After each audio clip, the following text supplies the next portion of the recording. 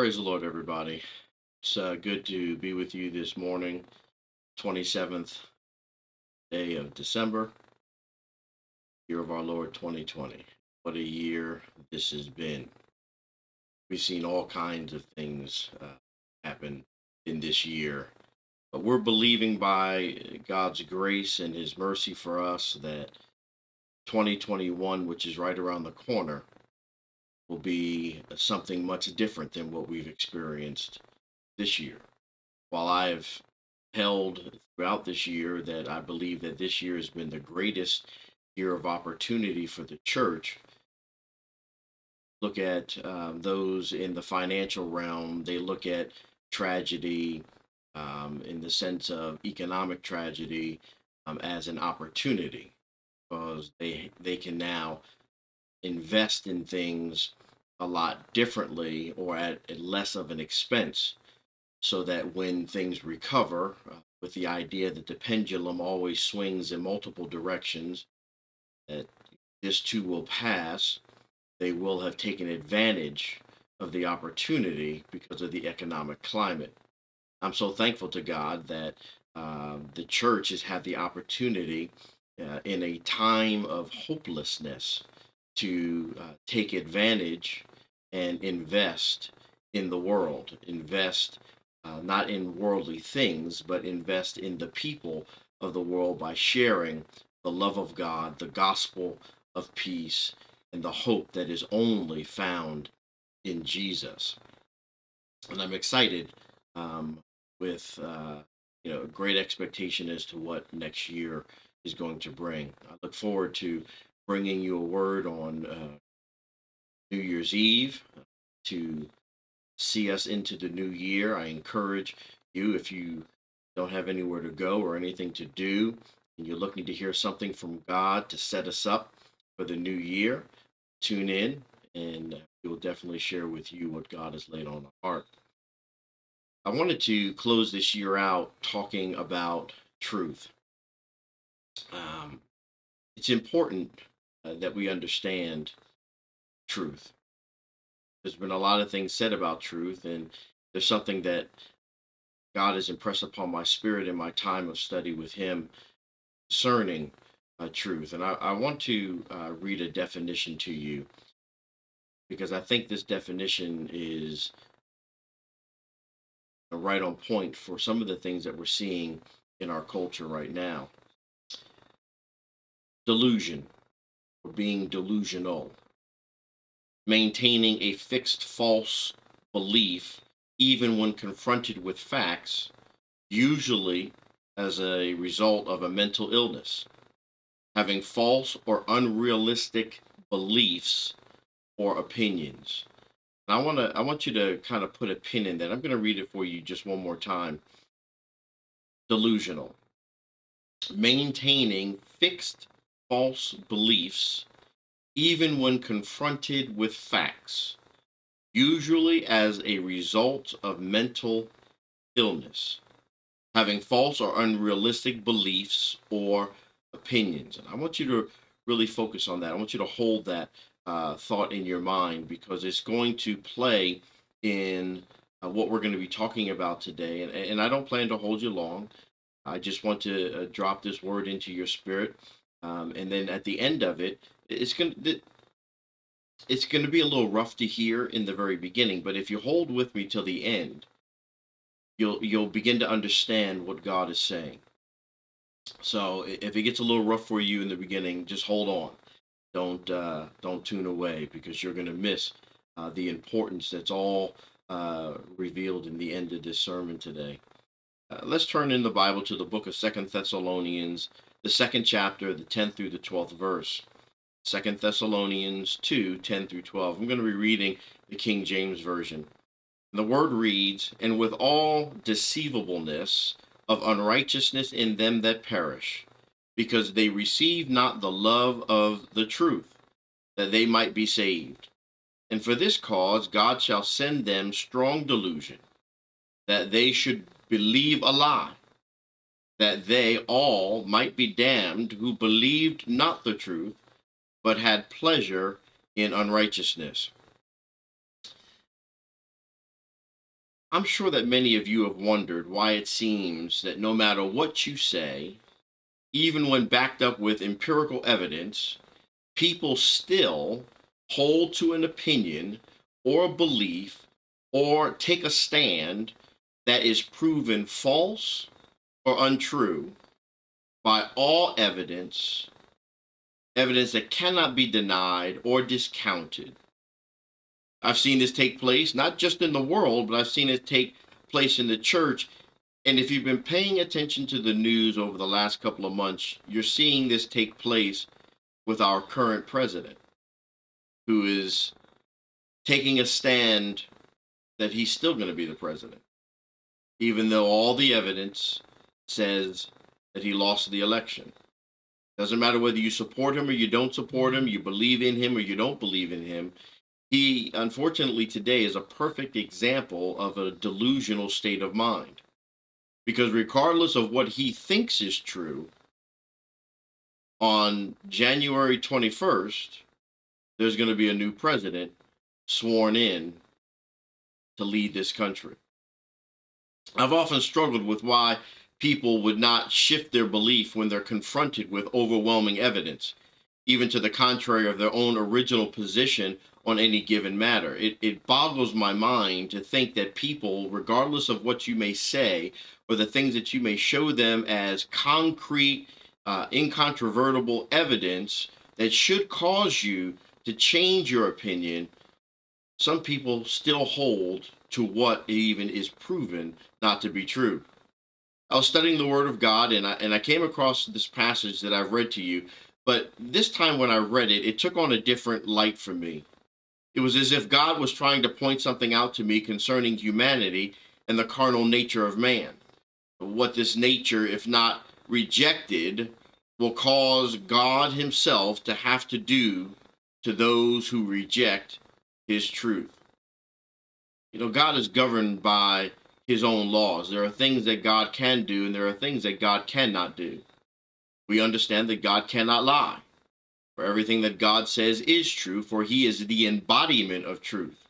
He is from everlasting to everlasting, and only His word is true. I found that in this life that there are many truths out there. There's a saying that what is true for me does not necessarily make it right or truth for anyone else. My truth may differ from your truth, and we're all entitled by our own power of choice to believe our own very interpretation of truth, which makes all truth then perspective based upon the finite reality of man's wisdom rather than the infinite wisdom of God, whose wisdom and knowledge transcends time, space, and creation altogether. We then become the determinators of what truth is, and we remove God's authority over determining what truth is, which causes the truth of God to become a lie and elevates man to truth above our Creator. In essence, we determine what is true, regardless of what God determined is true. That removes God from His position of authority and His ability to have the final say, and it puts man in the place of having that authority and that ability. What I determine to be true is what is true, and that's what's true for me, and that's all that will matter, regardless of whether it's really true or not. When I read this passage and began to break it down word for word, as I often teach, when you study the Word of God, to keep things in context, you should not only break down the phrase or the text that you've read, but you should read it in the context in which it was written, as well as looking at the etymology of every single word that's spoken, for nothing in the Bible was placed for happenstance.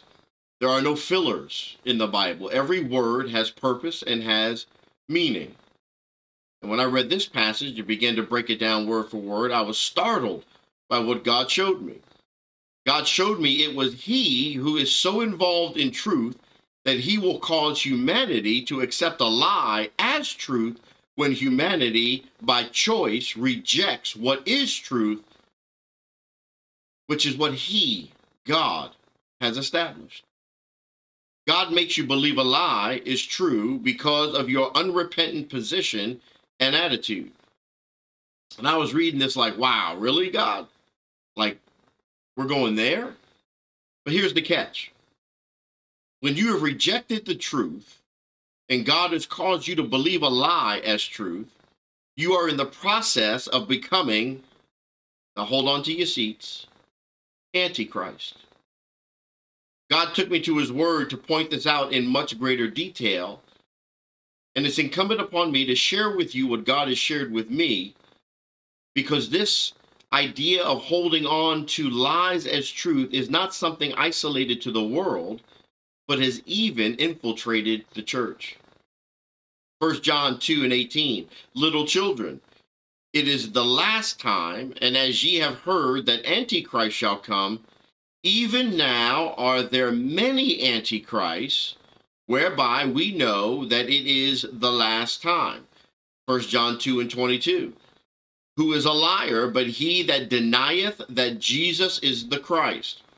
He is Antichrist, that denieth the Father and the Son. 1 John 4:3. And every spirit that confesseth not that Jesus Christ is come in the flesh is not of God. And this is that spirit of Antichrist, whereof ye have heard that it should come, and even now already is it in the world. The spirit of Antichrist is here in the world right now. Now, most everyone in the body of Christ has heard of the Antichrist. We've been taught that he is the false Messiah that will come during the time of the tribulation period and make peace on the earth. He will be assassinated and will rise from the dead. He will set himself up to be worshiped in the temple. He is the manifestation of the anti-Jesus, a son of sedition who is sent to mimic the life of Christ, but in every opposite way possible. But as I was studying, God began to tell me that the Antichrist is more prevalent right now and functioning in more people than we actually think. We are looking for one Antichrist, but if you are here to see the Antichrist at his revelation, then you have already missed the going home of the church. But there is a spirit of Antichrist which is in full operation in the world and has even infiltrated the church. Antichrist. This word of God teaches us that the followers of the Antichrist are those who are perishing. The word perishing is translated from a Greek word which represents a continuous action. Those that perish, that is, the people who are in the process of perishing. There are many in the church who think they follow Christ, but in actuality are followers of what is anti to Christ and anti to his message of truth. They have accepted things that are simply not true according to God's word, but they have determined them to be true not by the infallible wisdom of God, but by the very finite and fallible wisdom of man. Every follower of the Antichrist who lives on the earth is perishing. They are on the road to being lost, in essence. They've turned away from God and are traveling in the opposite direction along the road that leads to perdition, the road that leads to hell. Wide is the road that leads away from God's glory, and narrow is the road that leads to heaven. The word perishing means to be lost. It's in the process of being destroyed or ruined or corrupted or even put to death. And when a person is on the road to perdition, he has turned away from God and is pointed in the opposite direction. In fact, he is traveling away from God rather than running to God. He has deliberately separated himself by choice from God and severed all ties with God, even though the majority of them would tell you that they are followers of Christ. Some believe that because they follow some things, it makes them the followers of Christ. But only those who follow all things accept all things of Christ to be true are the real followers of Jesus. You see, their truth has been altered. They've accepted a lie as truth, and they can't reconcile their truth is a lie, and what they believe is a lie is in fact the truth. It is because of this mental instability that they cannot see God nor the things of God. Their face and their eyes are not turned toward the gospel, but in fact, they are turned toward the world and everything in the world which is temporal and perishes. We in the body of Christ have spent a whole lot of time teaching you or telling you that you can get rich without telling you exactly how to get rich while making ourselves rich in the process. When in fact, the wealth of this world is not what God sent his son to die for. Jesus did not die on the cross so that you can drive a Bentley. That's not the purpose of his coming. As a matter of fact, Jesus said that the poor will be with you always. So that tells me that everyone in the body of Christ is not destined to be wealthy in the sense that we see in the earth with money, houses, land, and possessions, weighted down with things that at the end of the day do nothing for them. For the only thing that matters is your relationship with God. The problem is the gospel is hid to them because they are perishing, because they're traveling a road that is leading in a direction opposite the direction of God. You see, he's simply facing in the wrong direction. He's looking away from the gospel. He's using the gospel to satisfy self, rather than seeing the gospel for what it is, the key to unlocking God's grace in the earth.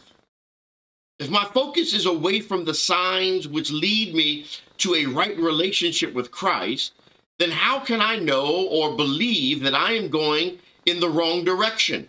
Because the spiritual GPS that I have been trusting in is giving me directions, and I know I have followed each one step by step with an attention to detail, so I must be on the right road.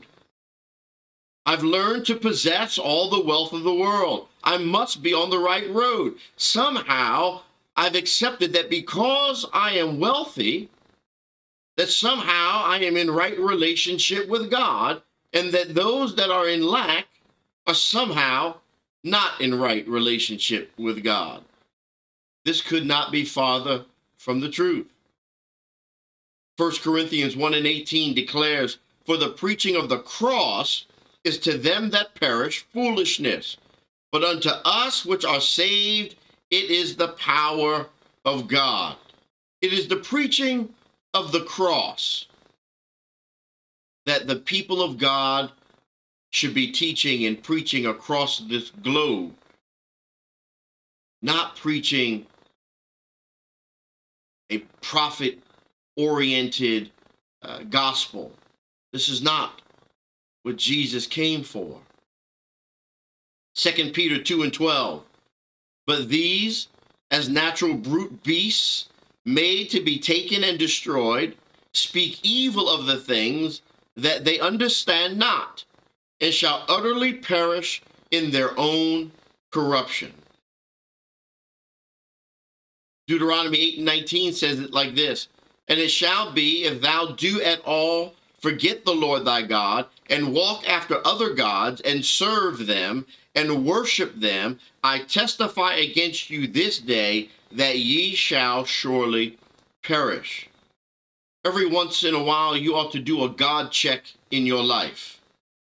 Who is God? Who have you made your God? You can determine what your God is based upon what your focus is, what you are always seeking to satisfy in yourself. So then the followers of the Antichrist are those who do not receive the truth. Now, the word receive means to literally welcome. So the thing to see is that they do not welcome the truth, nor do they have the love of truth. But truth is meant that the truth of it is referring to the truth of the gospel. They do not welcome the love of the gospel. And the gospel is our Lord and Savior, Jesus Christ. So they do not love the gospel, or in essence, they do not love Jesus, who is truth. Jesus himself declared, I am the way, the truth, and the life. And this is a powerful and terrible indictment against the followers of the Antichrist, because they reject the love of God. You see, God has provided a way for every one of us to be saved, a way for us to escape death, a way for us to live eternally with him, a way to live a victorious life over the trials and the sufferings in our current state of being. But despite all of this, they do not love the truth of the gospel. And the result is terrible. Those who reject the love of God, who reject the truth of the gospel, are not saved. You see, the followers of the Antichrist will be those who have not welcomed the love of the truth, those who have rejected the love of the gospel. Let me give you evidence. John 3:19. And this is the condemnation, that light is come into the world, and men love darkness rather than light, because their deeds were evil. Let me give you more evidence. John 8:24. I said therefore unto you that ye shall die in your sins, for if ye believe not that I am he, ye shall die in your sins. The idea of grace is that all men have been forgiven of their trespass against God, and this is true. This is absolutely true. Each and every one of us has been forgiven. You see, that's truth. But if you don't accept the truth, you have rejected your own forgiveness. And without faith in Jesus, who is truth, you cannot inherit the kingdom of God. Let me give you some more evidence. Hebrews 3:12. Take heed, brethren, lest there be in any of you an evil heart of unbelief in departing from the living God. Jude 1:5. I will therefore put you in remembrance, though ye once knew this, how that the Lord, having saved the people out of the land of Egypt, afterward destroyed them that believed not. You cannot reject the truth and expect to live in harmony with God. You see, the followers of the Antichrist, or the spirit of Antichrist that's in the earth, are deceived. There are always two factors involved in deception. Two factors: the deceit of the deceiver and the willingness of the person to reject truth and believe a lie. You have the deceiver and the person who is being deceived because of their willingness to reject what is true and believe a lie. I want you to apply these two factors to 2 Thessalonians 2:10, which I read to you when I started today. And you will see that both factors are clearly seen. If you look at what this passage of Scripture is saying, for this cause, God shall send them strong delusion, that they should believe a lie. Now you have to be thinking to yourself, just as I was when I first began to read this, does this mean that God misleads unbelievers? That God deceives people? No. As a matter of fact, the Scripture shouts 1,000 times no. You are not deceived apart from your own will, or you are not deceived against your will. You are deceived only because you choose to disbelieve God and his word. What Scripture is teaching is that God has set certain laws in place in this universe. Laws both within man and within creation or within nature. laws which go into motion and take effect based upon the actions that are in existence. If a person does something, certain things are going to happen. Cause and effect. If a person does something else, then something else will happen. The effect changes based upon the cause. Whatever the stimuli is determines what the reaction is. Scripture teaches that unbelief is governed by these laws. For example, there is the law of sowing and reaping. And if a person sows unbelief and deception, it is that unbelief and deception that the person is going to reap. Galatians 6, 7, and 8, foundational text according to this teaching or this law that is in place in society. Be not deceived. God is not mocked. For whatsoever a man soweth, that shall he also reap. For he that soweth to his flesh shall of the flesh reap corruption. But he that soweth to the Spirit shall of the Spirit reap life everlasting. What are you sowing to? What you sow to determines the truth that is in existence for you. There is the law of measure. If a person measures unbelief and deception, unbelief and deception shall be measured back to that person. Matthew 7 and 2, for with what judgment ye judge, ye shall be judged. And with what measure ye meet, it shall be measured to you.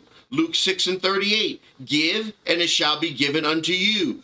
Good measure, pressed down and shaken together and running over, shall men give into your bosom. For with the same measure that ye meet, withal it shall be measured to you again. So the point that I'm trying to make is this. It is because people reject the truth of the gospel that they shall suffer strong delusion and believe the lie of the Antichrist. And if we examine the words strong delusion, the words mean a working of error. Strong delusion is simply a working of error, an erroneous belief that is at work in you.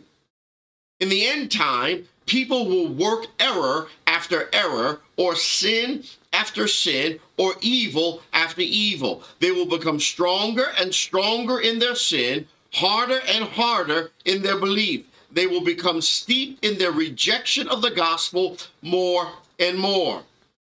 Leon Morris said it like this: it is the law of life that those who take this step, disbelieve the gospel, go further and further astray into error. Men who reject the truth are bound to end by accepting evil as truth. Thereby, God uses Satan as the means of punishing them. In the simplest of words, A.T. Robertson says, God gives the wicked over to the evil which they have deliberately chosen. God gives you based upon your choice. Matthew 15 and 14, let them alone, they be blind, leaders of the blind. And if the blind lead the blind, both shall fall into the ditch. Ephesians 4 and 18, having the understanding darkened, being alienated from the life of God through the ignorance that is in them because of the blindness of their heart. Jeremiah 9 and 5, and they will deceive everyone his neighbor and will not speak the truth. They have taught their tongue to speak lies and weary themselves to commit iniquity. It's important that we see and understand what God is saying. We're in the process of coming to the end of one year, the end of one season. We're at the precipice of a new season. We're entering a new year.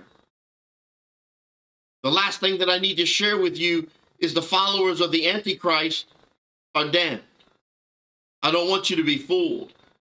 I would be ignorant and I would be wrong if I did not teach you that which is truth. I cannot only tell you the things that are good, that make you feel good, and not tell you or warn you of the things that the Bible clearly states. Those who take pleasure in unrighteousness are damned.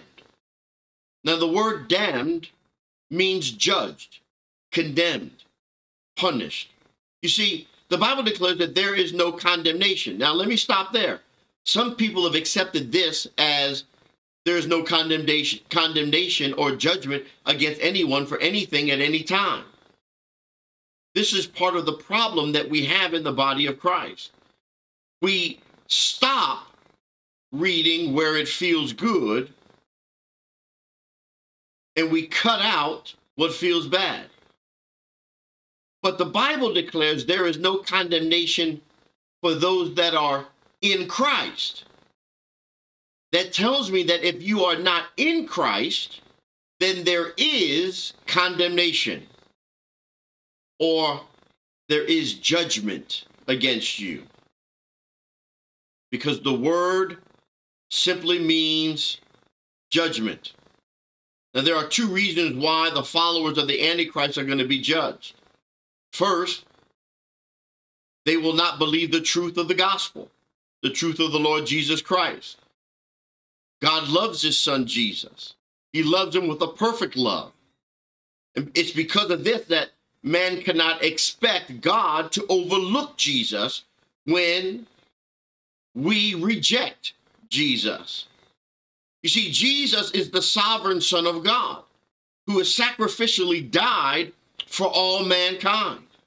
Therefore, because Jesus has died for all mankind, if any man should reject this sacrificial death of Christ, that man cannot expect God to overlook the dishonor done to his son. This person can only expect that judgment will come from God. Remember, Antichrist means anti, that is, against Christ. Any person who follows any of the Antichrists now or the infamous Antichrist in the future will be judged, condemned, and punished by God. God can do nothing else. Second, they will have pleasure in unrighteousness. They will be people who live in unrighteous lives and take pleasure in their unrighteousness. They will be people who love their sin. They will lust with their eyes and love to feed their imagination. They will take what they dream of and make it a reality. They will look or be people who look and lust after all types of pornographic things. They will be people who look and lust after those who dress to expose their bodies and attract attention to themselves. They will be people who look and lust after all kinds of enticing things. They will be people who look and lust after only the possessions of this world. They'll use the gospel as a means to get what they want. They will lust with their flesh. They'll love to feed their flesh rather than crucify their flesh. There will be people who lust and feed their flesh with all kinds of immorality. There will be people who lust and feed their flesh with all kinds of living. There will be people who lust and feed their flesh with all kinds of possessions, indulging in every desire and knowing little about sacrifice or mercy in order to meet the needs of a lost and dying world. They'll seek the pride of life, seek position, recognition, honor, power, fame, and wealth. They will focus more and more upon self and the power of man and science to give them the utopia of happiness and success. I was watching a movie with my wife this weekend, and in it, this man gave people the ability to make a wish. And every wish that was made was a wish that brought satisfaction to self. They wished for things that made them better, rather than focusing on things that are external for them. They focused only on the things that were internal and beneficial to them. The awful tragedy of all this is man is the total focus. His pleasure, his desire, his ambition, his image, his ego, his glory. God is forgotten altogether. You see, man loves himself and himself alone. He looks and focuses upon himself and himself alone. God is rejected. He's denied. He's forgotten. He's ignored. He's neglected. God is relegated to nothing more than a figment of the imagination of some superstitious people, some bigots who are only religious in nature. Therefore, the judgment and condemnation and punishment of God shall fall upon those who love their unrighteousness or their sin.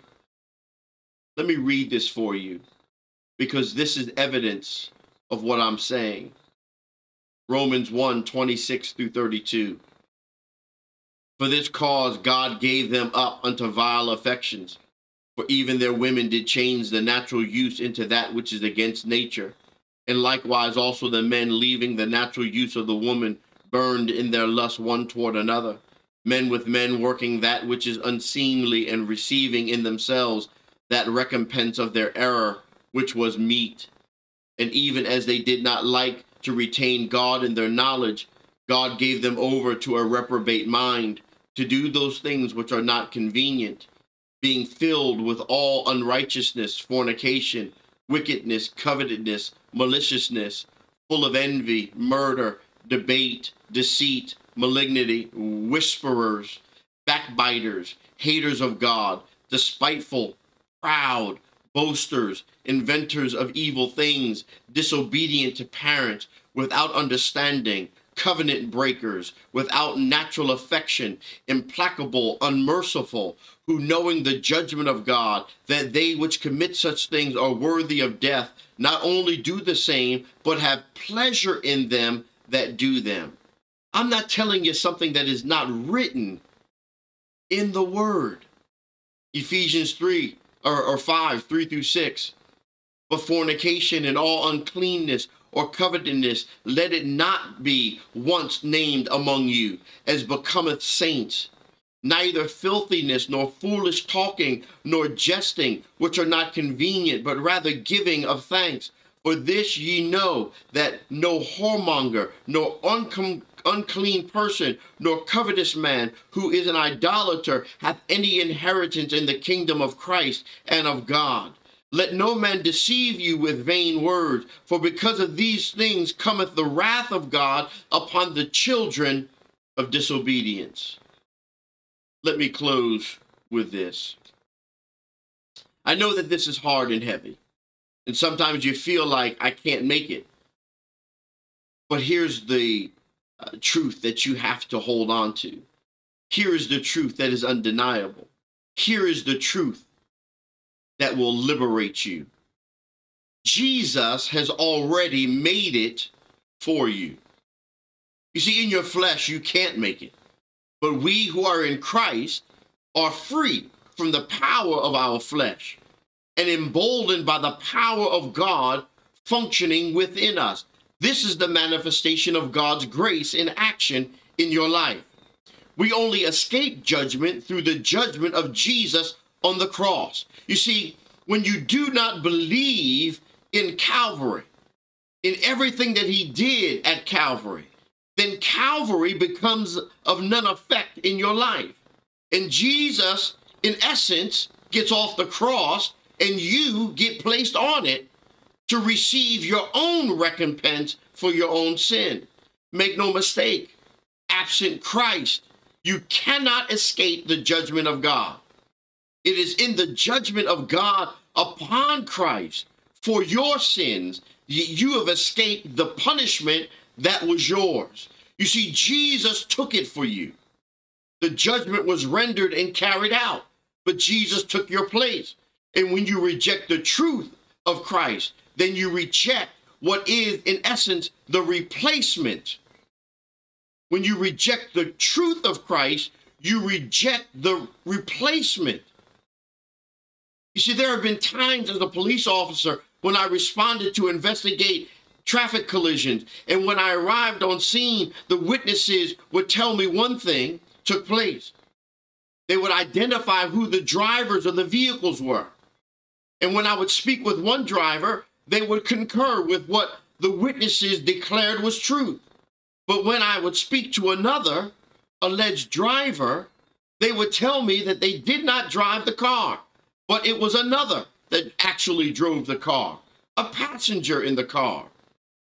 You see, typically, this was an attempt to bypass punishment for the accident or for underlying conditions of unlawfulness, which in most cases related to driving without a license.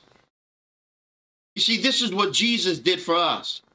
We were driving right into sin, but Jesus told the righteous judge to count it against him rather than counting it against us.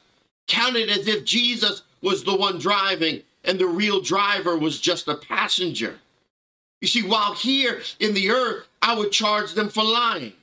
And God said, I will impute my judgment on Jesus rather than on the sinner.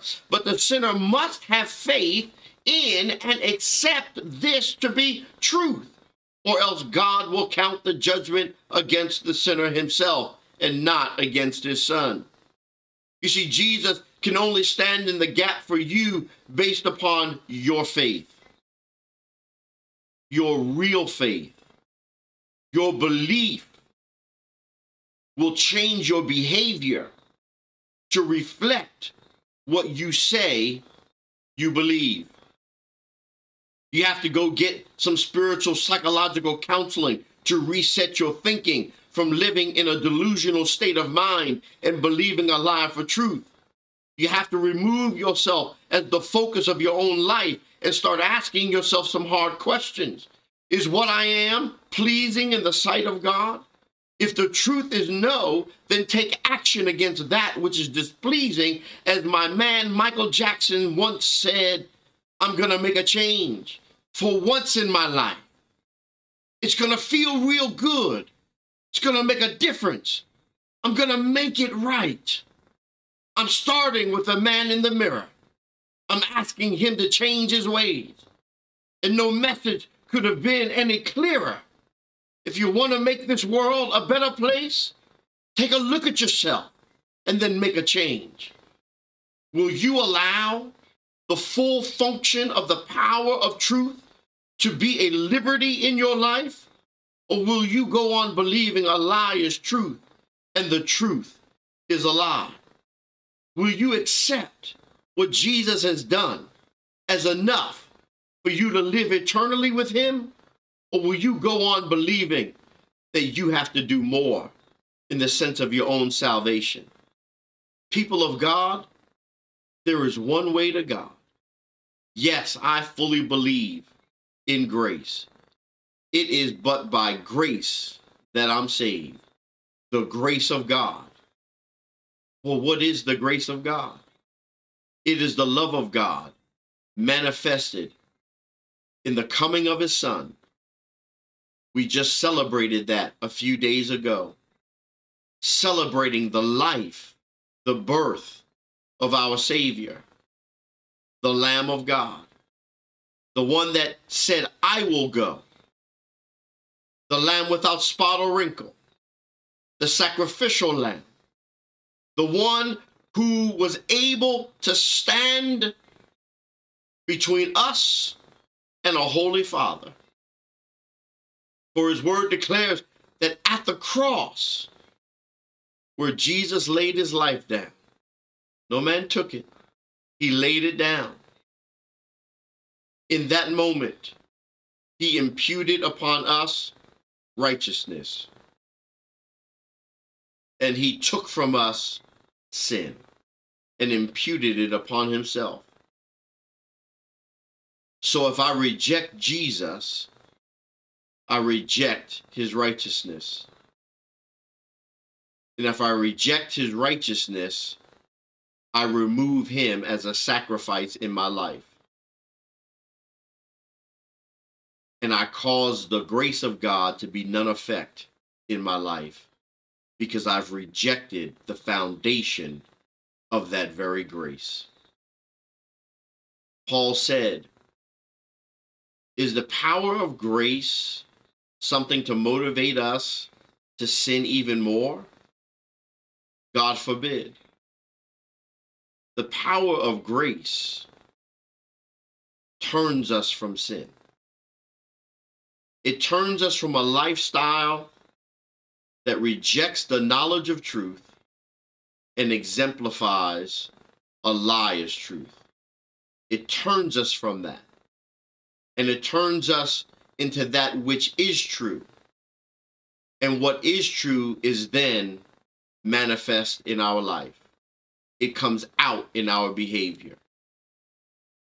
I do that which reflects the word of God, not because I'm trying to attain salvation. I do it because I have attained salvation by believing in what Jesus has done, by loving Jesus, and my love for Jesus causes me to do that or to live that which is true. His word is true. God bless you. Heaven smile upon you. Know that God loves you. Examine yourself today. Examine your life. And make sure that your living is not in vain. Have a wonderful Sunday.